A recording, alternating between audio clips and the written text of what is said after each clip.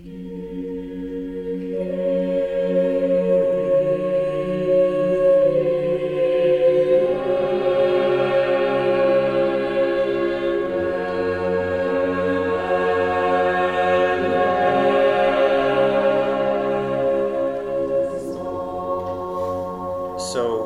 by 10:30 this morning, we'll have reached the halfway point. Praise the Lord. Didn't we start this? Didn't we start this in January? So we're just a little over 6 months to get halfway A there. little over. And plan to reach the halfway point. Yes. We'll see if we actually make it to the halfway point. Sounds like a challenge. Before we say anything else, I just want to say I appreciate all of you for slogging through this with me and Walton.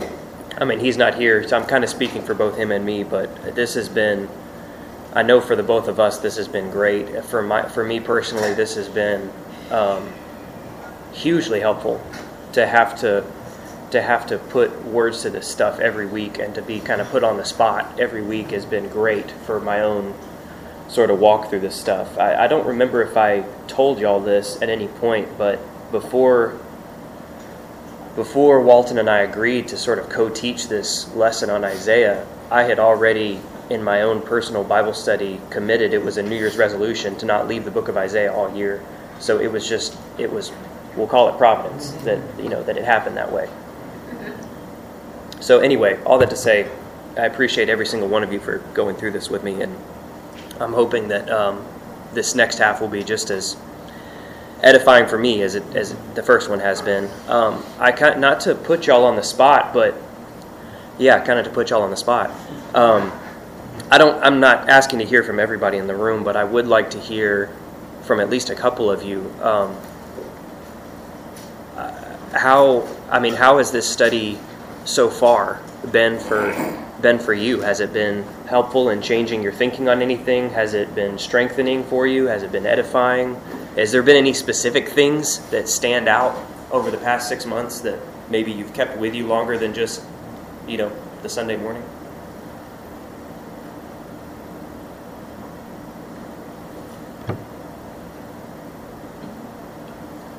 And I'm totally comfortable with awkward silence. I'll just wait. Not everybody wants that. Yeah. Well, for me, it's definitely added an extra layer of understanding to the context, at least to Isaiah. I think the front half is the hardest part. Yeah. Because you get into a lot more extensive Christological passages in the second half, or at least that's been the way I've looked at it. So the hope is that it'll get better and better with time as we go through the book. I'm saying that for me, the first half is much more difficult to make interesting. It's definitely that. Yeah. But it's been very interesting, particularly the stuff that you have gleaned from Matthew Pajot and the ancient world outlook, that Isaiah was operating within. It's been really interesting and helpful.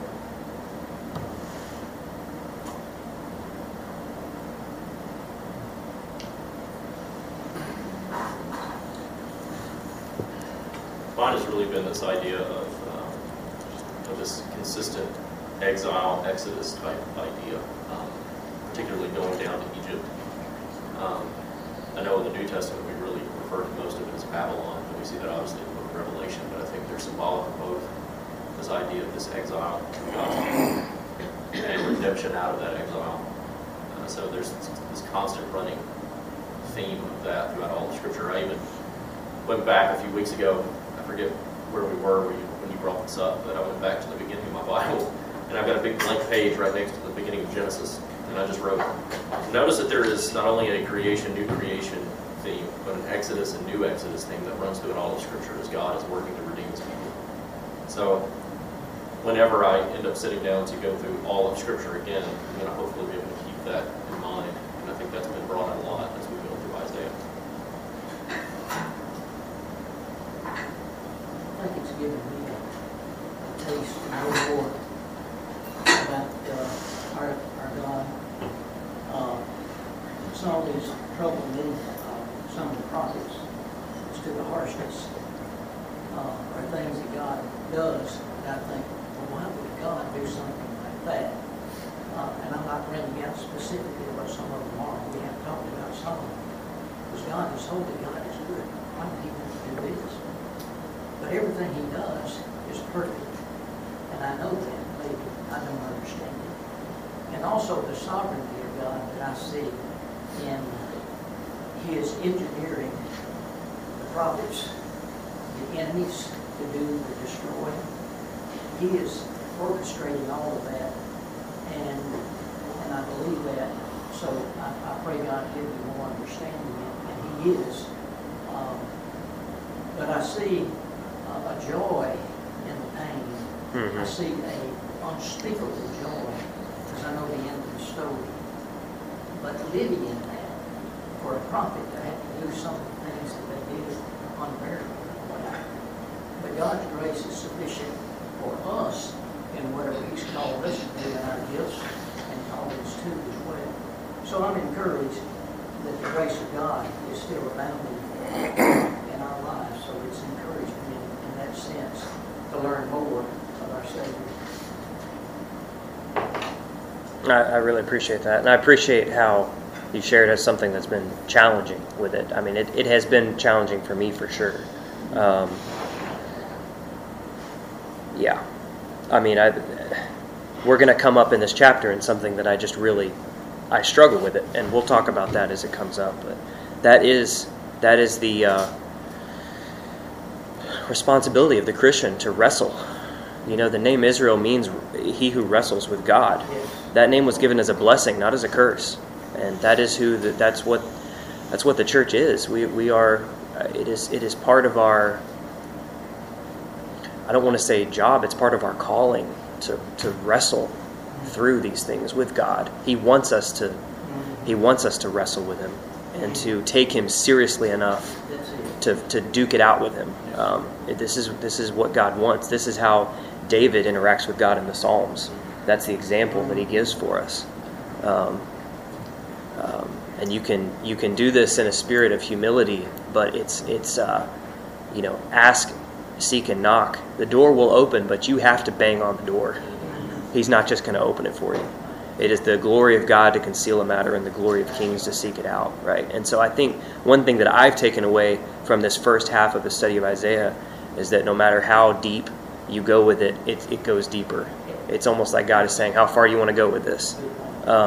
Because every time I think I've reached the bottom of this book, another layer opens up, and it's more than I can comprehend for sure. So, anything else before we read chapter 33?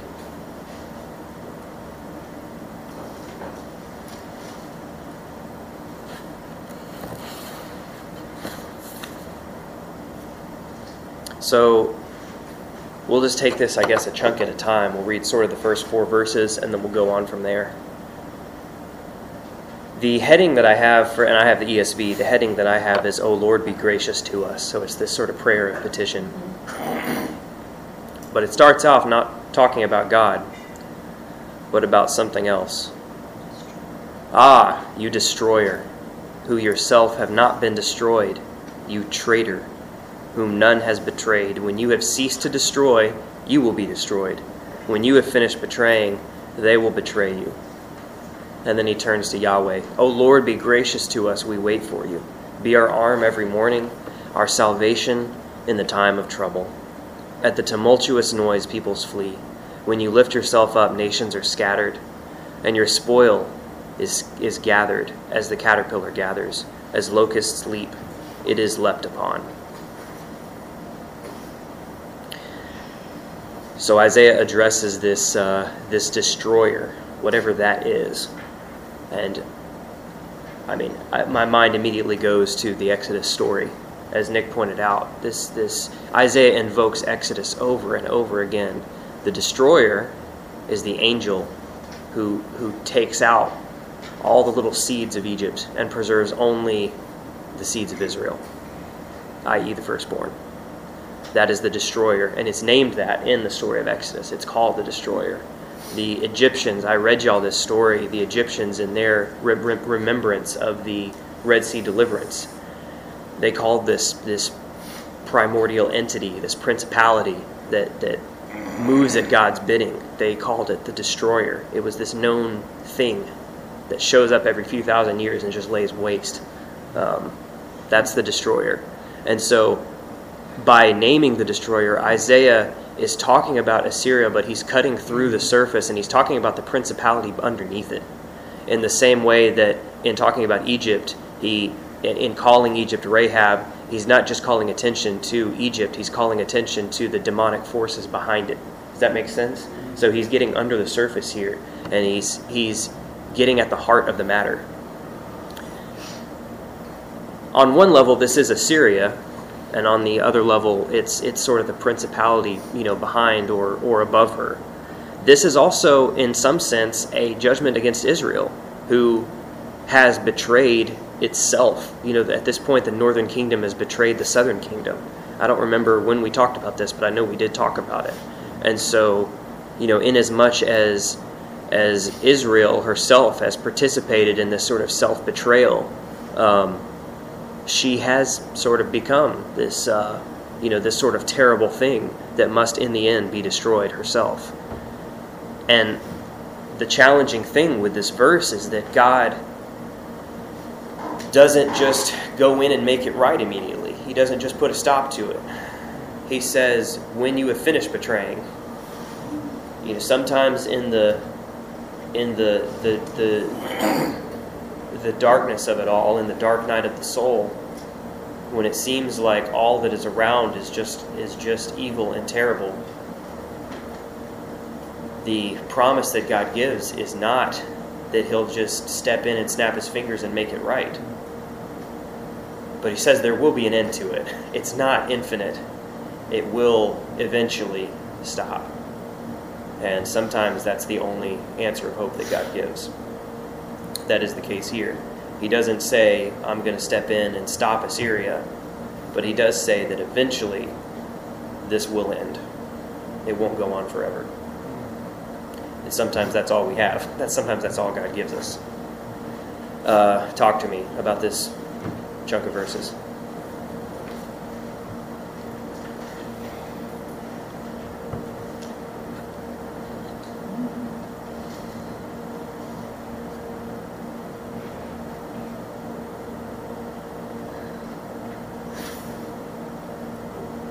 It's sort of like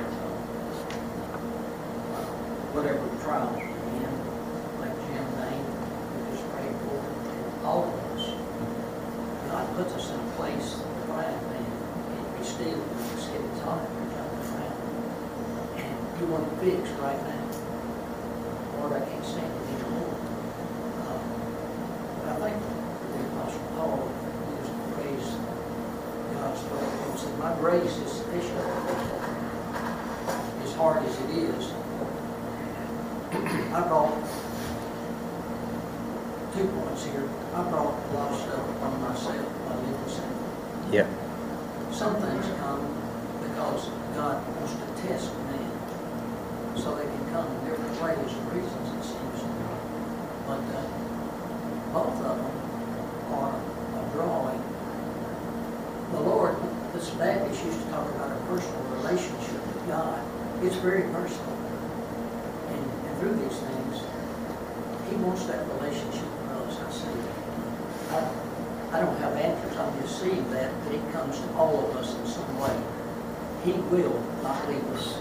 He promised he would never leave us. And that's the thing that great is his faithfulness. He will never leave us. And he will take care of our needs.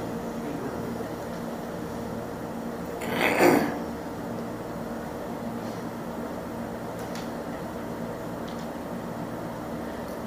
So there's several ways that this chunk of verses invokes the Exodus and the Red Sea deliverance. We already mentioned one with the naming of the destroyer. It says that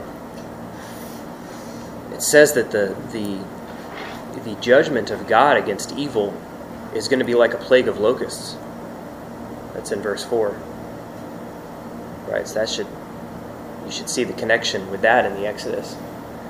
There's also, in verse 2, well, we don't really see it in this version that I have here with ESV, but I'll read the Septuagint version of verse 2. The seed of the disobedient was made for destruction, but our salvation is in a time of affliction. So it's in a time of the affliction of the disobedient that Israel is saved, right? And there's the great inversion that we've talked about over and over again, where the suffering of God's people is suddenly in a moment flipped on its head. The seed of the disobedient is set apart for destruction. Well, that's the destroyer coming to the firstborn of the Egyptians. So you see repeatedly in this section that Isaiah is identifying what Israel's going through now, or what the true remnant of Israel is going through now, with what happened way back when at the Red Sea deliverance. Let's flesh that out a little further. Nick, you brought this up, just the idea of the Exodus being so important to Isaiah. Scripture makes a big deal about this, the new Exodus. So I'd like to take the time to flesh that out a little bit, because I think it's important for how we understand what Isaiah is talking about. And I want to do this in a couple different ways. First, I want to talk about how the church is the new Israel. Now, this is something that we say at Christ Community here, but as I was sort of kind of organizing my thoughts around this chapter, I thought, well, what verses actually say that? And I was used to thinking about it as an idea, but it took me a minute to actually come up with verses that actually talk about that. But I have a few. So could someone look up Hebrews 12, 18 through 24?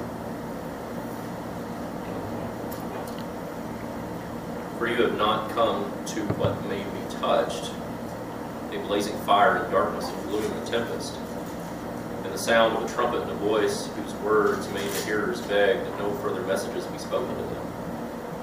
For they could not endure the order that was given. If even a beast touch the mountain, it shall be stoned. Indeed, so terrifying was the sight that Moses said, I trembled with fear, but you have come to Mount Zion, to the city of the living God, the heavenly Jerusalem, and to the innumerable angels in festal gathering, and to the assembly of the firstborn who are enrolled in heaven to God, the judge ball, and to the spirits of the righteous made perfect, and to Jesus, the mediator of a new covenant, and to the sprinkled blood that speaks a better word than the blood of Abel. How far? No, that's good. That gets us to where we need to go. I mean, this may seem like an obvious question, but who is he writing to? Who is he talking to? The church. The whatever church it was that he was writing to, that's his audience, right? And he's saying you're on the Exodus, right? And the end of your journey is the mountain. All right, I've got another one, and this is in Isaiah, actually. Can someone look up Isaiah 45:17?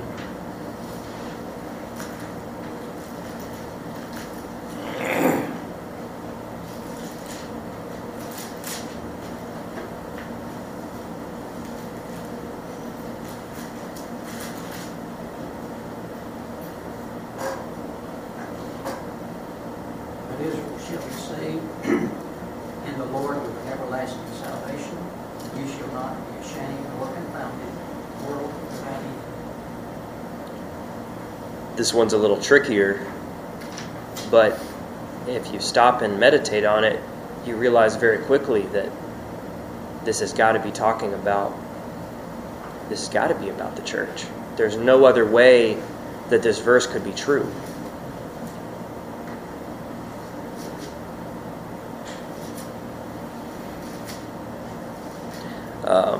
I've got one more to share. And it may be that y'all know other verses that talk about this, about the church being the true Israel, but these are the ones that I came across. I'll read this one from Romans 9, starting in verse 6. But it is not as though the word of God has failed. Not all who are descended from Israel belong to Israel. not all are children of Abraham because they are his offspring, but, quote, through Isaac shall your offspring be named. This means that it is not the children of the flesh who are the children of God, but the children of the promise are counted as offspring.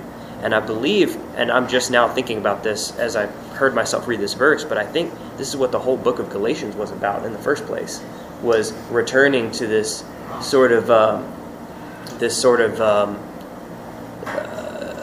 legalistic notion of the law, as though Christ is bound by that. Yeah.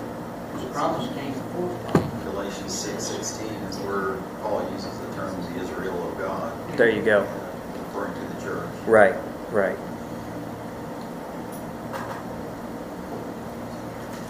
Greg, you look like you have so you got something. No, I'm okay, very thick-headed this morning. Oh, okay. It's not hard. Okay, all right. I'm trying.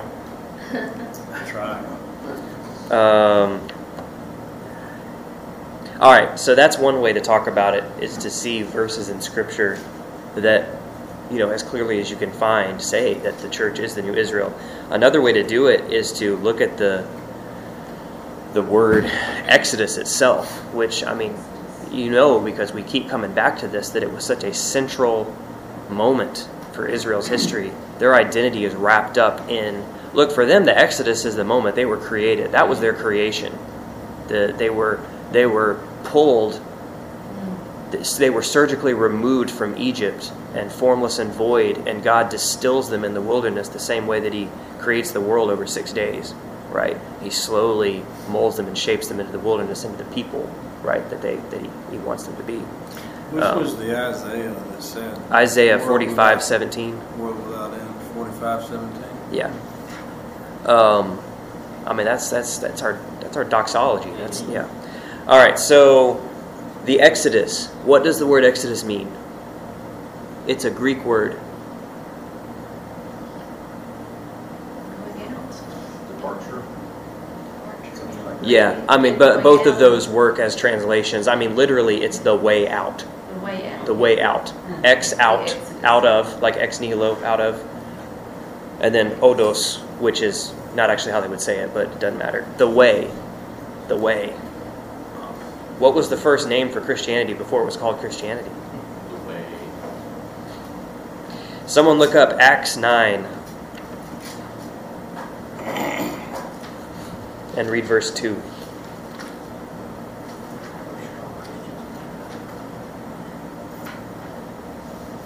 And he asked him for letters to the synagogues at Damascus, so that if he found any belonging to the way. Who is it talking about? Saul? Saul. Still breathing threats and murders against his disciples. This miraculous movement taking place. You already said it. It was at Antioch they were first called Christians. Before that, and in a wider area than that, it was first known as the Way. You're already in Acts. Look at chapter 19. And read verse, I think 14. What'd you say? 14? Nope, not 14. 23. Nope, that's not it either. It's in. Is it? Yeah, It's 23. about the way, concerning the way. I can't read my own handwriting. 1923, about that time, there arose no little disturbance concerning the way. I believe there's a couple more. I have here 24, 22. Acts 24:22. But Felix, having a rather accurate knowledge of the way, put them off, saying, when Lysias the tribune comes down, I will decide your case.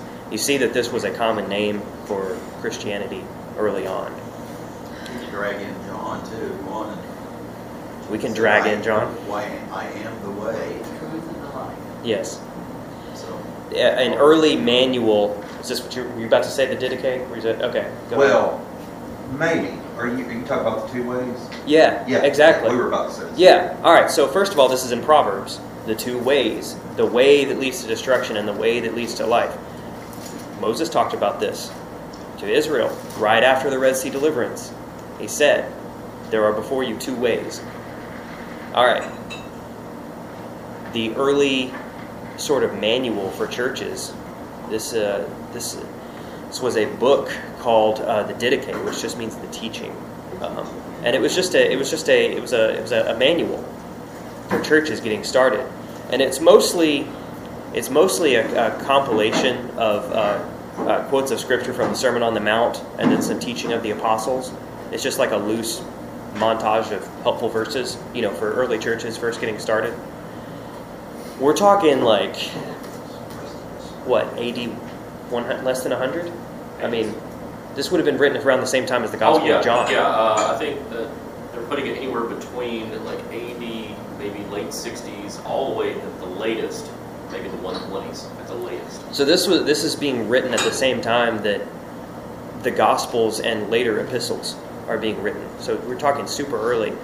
Some of the early church fathers actually considered this scripture until they sort of worked it out that it wasn't. But this is how important this book was to the early church. We actually quote the Didache often on Sunday mornings. Just as this broken bread was scattered on the mountains and being gathered together became one, so may your church be gathered together from the ends of the earth into your kingdom. That's straight out of the Didache. All right. That book starts, when you first open it up, it talks about the two ways, right? As sort of this summary of the book of Proverbs and the Sermon on the Mount. It talks about this is the way that leads to life, this is the way that leads to death. So this is a direct and literal and real way that the church is living out the function of Israel today, right? It's not just a cute analogy to say that we are participating in the new Exodus. This is really the new Exodus. Like, this is the real thing. Well, Yeah. For when, I think it's in Luke, the narrative of the Transfiguration. Jesus and Moses and Elijah are talking about the great death he is going to accomplish. The great death, that word is actually Exodus. So Concerning his Exodus. it's translated as the great death or something like that, but the Greek there is Exodus. Great way out. Concerning his leading of his people out. Now, I mentioned this a few weeks back, but you recall in Jude, it says Christ or Jesus who led his people out of Egypt. We are living out the new Exodus, and that's what Isaiah is talking about. There's a reason that I keep bringing up Exodus over and over again. Some of these references would have been obvious to the Israelites, at the time that Isaiah is giving these prophecies. It's less obvious to us, so we have to pull it out, and we have to say over and over again, this is about the Exodus. All right, verse 5. The Lord is exalted, for he dwells on high. He will fill Zion with justice and righteousness, and he will be the stability of your times, abundance of salvation, wisdom, and knowledge. The fear of the Lord is Zion's treasure. I kind of wish David was here because he brought up the fear of the Lord last week, and I told him that we were going to end up talking about it, and then we didn't because the conversation just didn't go that direction. But here we're talking about the fear of the Lord. Now, to me, this is a challenging verse. The fear of the Lord is a prize to seek after. To be in a state of fearing God is something to pursue. It doesn't say that, and I don't think this is just semantics, it's not saying merely that the fear of the Lord leads to the treasure of the kingdom. It says that having a fear of the Lord is itself the treasure to seek after.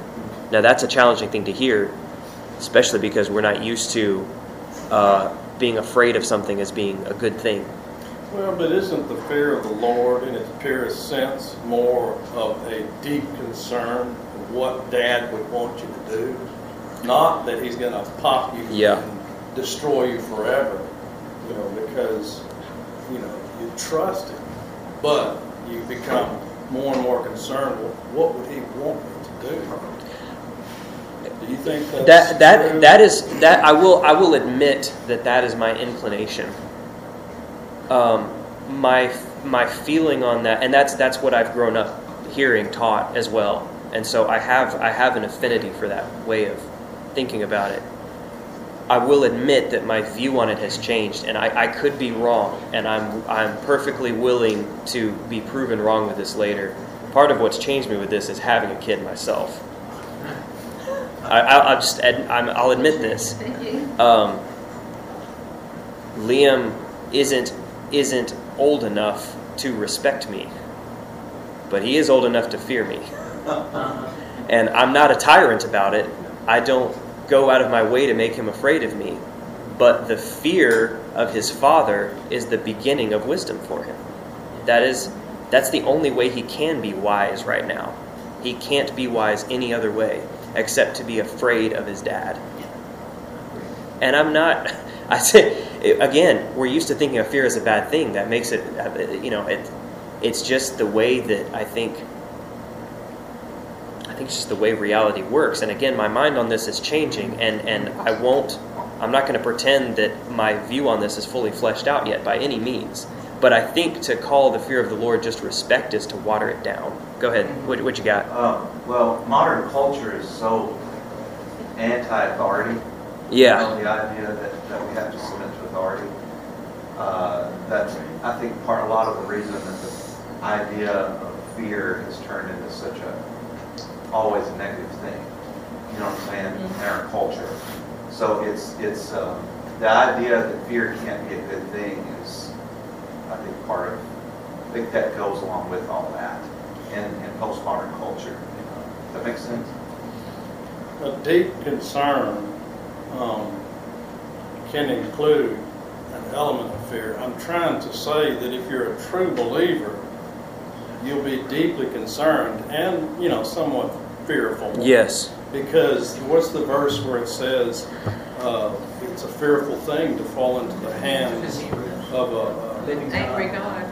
not an angry living God. And I've always interpreted that God is going to do what should be done, period. It don't matter how much He loves you. If you have sinned over and over and over again, He's going to judge. And I think that's the sense of that there. And so, again, a deep concern for what would God want me to do in this situation. It can include an element of fear. But if you're a true believer, you know at the very end of this life, He's got you. Because once you're saved, you're always saved. You can't lose it. And so that's what I mean. I overemphasis, in my opinion, on just fear of God. I think, particularly for inexperienced Christians or the world who you want to draw in to try and get them to begin to study the Word, to become a believer, I think may build an incomplete picture. Here's another way of expressing that, I think. The fear of the Lord is like acknowledging that He is both able and willing to punish. But for those who love Him, what is that punishment? His displeasure, His chastening, or, even just Him breaking our hearts. Now, for some, the fear should be of eternal damnation. So there's a broad range here of what we can fear from Him, and I think it's legit. If we love God, we should be afraid of displeasing Him, just because that would break our hearts, not because He's going to drop a ton of bricks on us.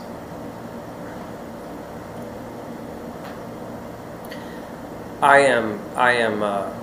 This is not a hill that I'm willing to die on, because, like I said, I don't pretend to understand what it means to fear God. I'm not going to pretend that I'm holy enough to be in that position. However, I don't think this verse is about salvation. And I think we tend to jump, when we talk about fear of the Lord, we tend to jump to, well, am I going to be, am I going to heaven or hell? I don't think that's what, I think the Christian very quickly moves beyond that. And that may be at the start of it, but it very quickly becomes more about the relationship with God than about whether you're going to hell or heaven. And if a Christian, all right, I'm going to be a little harsh here, but this is honestly what I believe at this point in my life, and this is being recorded, so I may look back on this 5 years from now and, regret having said this, but I think that, and there are exceptions to this, I'm going to generalize to make a point. If a Christian is worried, a Christian who's been walking with Christ for years is legit worried about whether they're saved or not, more often than not, that's because their conscience is hurt by something and they're experiencing it as an existential crisis. More often than not, people who are worried about whether they're saved aren't really worried about whether they're saved. They're not living the way they're supposed to be living. And that may not mean that they're in some deep besetting sin. It may be that they're not living out their calling that they're supposed to be living. It may be a sin of omission instead of a sin of commission. Right? But when your conscience inside you is refuses to be consoled, right? You experience that as an existential crisis, as a salvation issue. I'm not saying that that's the case for everybody who struggles with their faith. I'm not saying that. But I am saying that I think people who struggle with salvation probably could do with a healthy dose of the fear of the Lord, because maybe they would clean up their life. Again, that's harsh, but I'm speaking as someone who struggles with complacency myself, and am constantly feeling this ache in my conscience that, man, Christ demands everything. He demands everything of you. And when Paul says that you need to work out your salvation with fear and trembling, the second half of that verse doesn't negate the first one. Yes, it is God who works in you to will and to act according to his good pleasure. And you better work out your salvation with fear and trembling. And he puts that trembling there at the end to make sure that you understand he's not just talking about, some sort of reverent respect, right? There is a good kind of fear, and that is the fear of the Lord. So somebody clean that up for me. Well, the fear and trembling, he allows things in our life. That's what's scary. Real hard things. So again, having a deep concern for what God would want you to do in the various situations, it doesn't remove that element of fear. Because again, he's going to do what should be done, period. Because he's perfect. And so he will allow things in your life that can be quite painful. And that's the fear and trembling there, in my opinion. I think also the fear of the Lord has to do with our job as priests. I keep coming back in my head to this notion of priesthood. The priesthood is a scary, dangerous job. You get it wrong, you really get it wrong. There's no middle ground with being a priest of the living God, right? And so I think the fear of the Lord has something to do with that as well. Again, I'm not thinking about salvation when I'm talking about this stuff. I'm assuming in my thinking about this that this is someone who's walking with Christ, right, in a committed relationship with God. That's sort of my assumption here with how I process this. I'm not thinking about this as a salvation issue. I'm thinking of this as how seriously are you taking this faith? That's sort of, I agree with everything. Yeah. I'm just thinking of a statement that a teacher of mine who's dead and gone now used to make, will he find faith when he returns? And he would answer his question and say no. And Katie knows what I'm talking about. And it's the life of faith, it's walking with Jesus. And I'm agreeing with you, this is not really a salvation thought or teaching. And that is in Proverbs where it says, the fear of the Lord is the beginning of knowledge. But fools despise wisdom and instruction. So it's a growing in our walk with Christ, I think. The fear, not that God's mad at us, he's going to zap us. But if we love him, he gives us many things to do, each one of us. And as Craig has brought out, I mean, it's, if you're a Christian and we're not, God's going to with us. You can just count on, Leah knows that if he does certain things, you're going to tear him up. He's going to fear you. God does us the same way. If we belong to him, or if we're stubborn and hard-headed, which I am, he has ways of breaking that. It is a fearful thing to fall into the hands of the living God. Does that make sense? I mean, it's a teaching. And if we don't want it, we're really rejecting the Lord that we should be fearing. I think I agree with everything you just said. I think that maybe part of the difficulty in talking about this in a group setting is that different people with different ways that they're built need to hear different things. And Hebrews, the book of Hebrews does a phenomenal job of going back and forth between warning, reassurance, Yes. and it's this constant. It's almost a whiplash of reading the book of Hebrews, where he almost says you're about to lose your salvation, but then he's like, but you can't lose your salvation, and then he gives another warning, and then he comes back to reassurance again, and I think I mentioned the ox and the donkey last week. These are two types of Christians,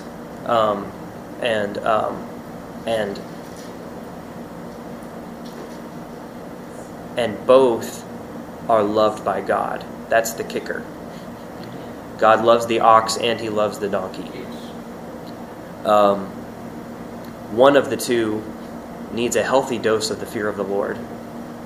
The other of the two needs assurance that nothing he does will be good enough to earn God's love.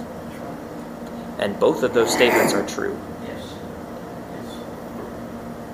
I would say from my own experience too, that if you choose a foolish or rebellious path, God's chastening often will be just letting it play out and let you reap what you have sown until you realize it.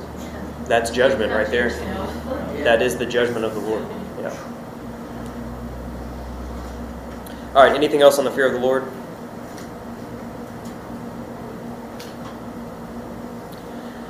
Jim, you mentioned things that are challenging. This for me is challenging. This is something I'm still working through. So again, I'm not coming at this from any sort of pretension that I have this figured out, but this is the way I'm thinking about the fear of the Lord at this point in my walk with God. I think I need more of it. So, all right, verse 7. Behold, we've already read this verse, haven't we? I'm going to give the translation I gave before. Behold, their Elohim, their angels of the altar, cry outside. The angels of peace weep bitterly. The outside where there's wailing of gnashing of teeth, it's getting louder. The highways lie waste. The traveler ceases. Covenants are broken. Cities are despised. There is no regard for man. The land mourns and languishes. Lebanon is confounded and withers away. Sharon is like a desert, and Bashan and Carmel shake off their leaves. Now I will arise, says the Lord. This is that word for established by God that usually has to do with standing or getting up. Now I will resurrect, says the Lord. Now I will lift myself up. Now I will be exalted. You have the lifting up of God, you have his resurrection, and you have his exaltation. You conceive chaff, you give birth to stubble. Your breath is a fire that will consume you. And the peoples will be as if burned to lime, like thorns cut down that are burned in the fire. Well, I'll read a couple more verses. Hear, you are far off. Hear, you who are far off. What have I done? And you who are near, acknowledge my might. The sinners in Zion are afraid. Trembling has seized the godless. Who among us can dwell with the consuming fire? Who among us can dwell with everlasting burnings? We've already talked about some of this. Isaiah is starting to repeat himself more and more. We're talking about the consuming fire. We talk about the altar and sort of the cosmic temple that burns from everlasting to everlasting. We talked about how that's Babylon. The smoke from her rises up forever and ever.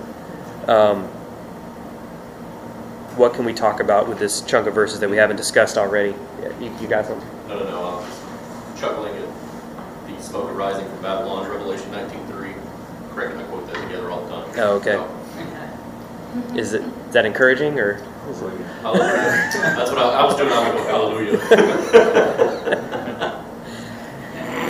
All right. Once again, Isaiah is talking not just about what's happening on the surface with the tumult of the nations.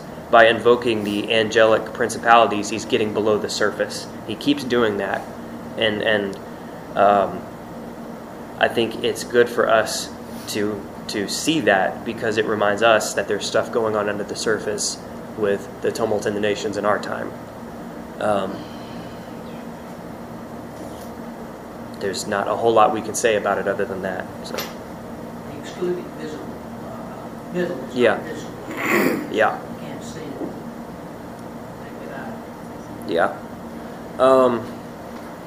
I am tempted, but we didn't make it as far as I thought we would. I'm tempted to save this next section for next week, but let's go ahead and go through because we still have about 10 minutes. We can at least start talking about it, and if we have to finish up at the start of next week, that's fine. He who walks up righteously and speaks uprightly, who despises the gain of oppressions. This is the answer to the question, who can dwell with the consuming fire? Who can stand in God's eternal presence? He who walks righteously and speaks uprightly, who despises the gain of oppressions, who shakes his hands lest they hold a bribe, who stops his ears from hearing of bloodshed and shuts his eyes from looking on evil. He will dwell on the heights. His place of defense will be the fortress of rocks, and his bread will be given him. His water will be sure. Your eyes will behold the King in his beauty. They will see a land that stretches afar. Your heart will muse on the terror. Where is he who counted? Where is he who weighed the tribute? Where is he who counted the towers? You will see no more the insolent people, the people of an obscure speech that you cannot comprehend, stammering in a tongue that you cannot understand. So he's saying, again, that Babel will be no more. Behold Zion, the city of our appointed feast. Your eyes will see Jerusalem, an untroubled habitation, an immovable tent, whose stakes will never be plucked up, nor will any of its cords be broken. But there the Lord in majesty will be for us a place of broad rivers and streams, where no galley with oars can go, nor majestic ship can pass. This is the verse that I was trying to get us to. For the Lord is our judge, the Lord is our lawgiver, the Lord is our king. He will save us. You remember what the name Jesus means? Lord saves. Yahweh saves. The Lord is our king. He will save. Our government is established according to this here. Judge, lawgiver, king. But separating it to The founding three. fathers Yeah. focused on that when someone else taught this. Yeah. And seeing it just now, remembered. And so it's kind of nice. Well, that's a good. They couched Yeah. our government, the three branches of government. That's actually a fantastic springboard to what I want to talk about with this verse. Thank you for that, because You're welcome. yeah. because Plan. because They'll get to you through the week.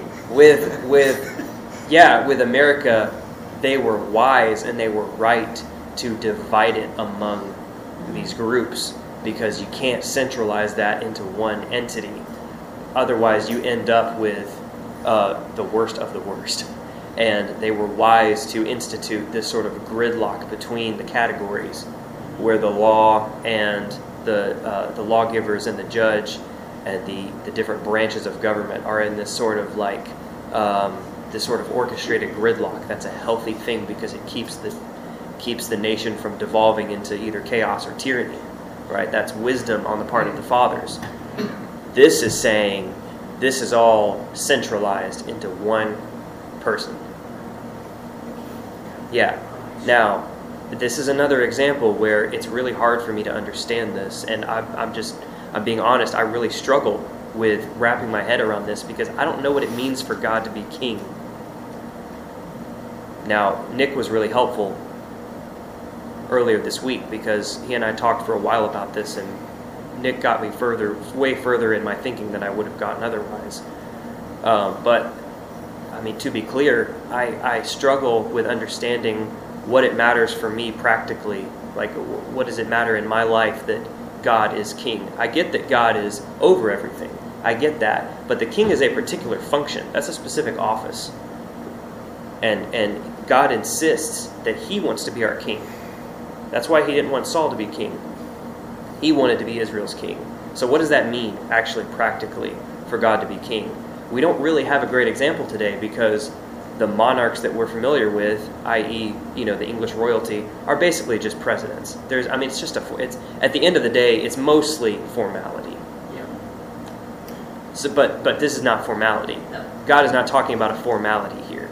It has to do, and Nick helped me to see this, and I'll try to, we'll end up having to start with this next week, but it has to do with God being a warrior.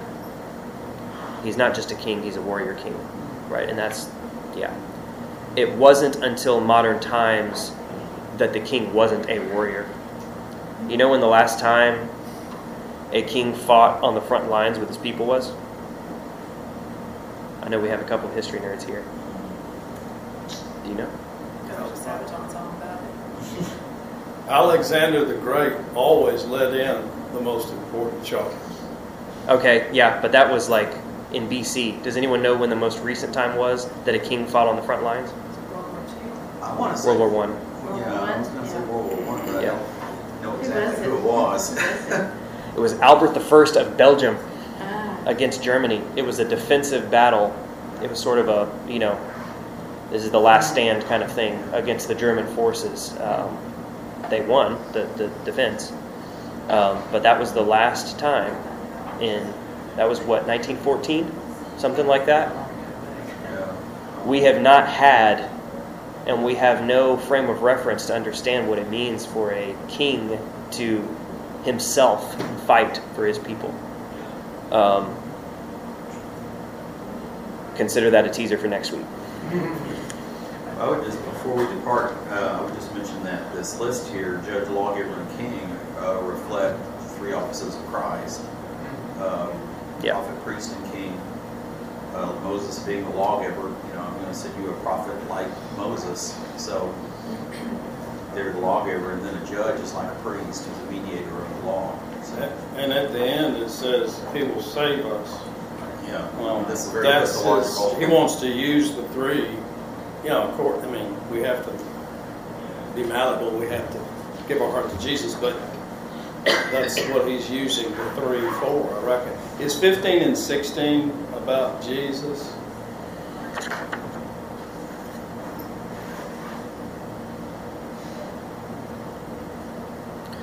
It has to start there, but it becomes being about the Christian as we're molded more and more into his image.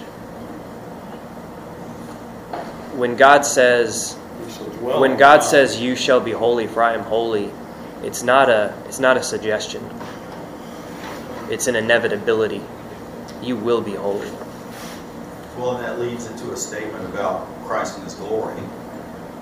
You will see the King in his beauty. In Isaiah 53, he speaks of Christ very differently. He was so marred and injured that we couldn't even look at him. So, this is Christ, second advent of Christ. Thank y'all. Thank you. Thank you. You nailed it.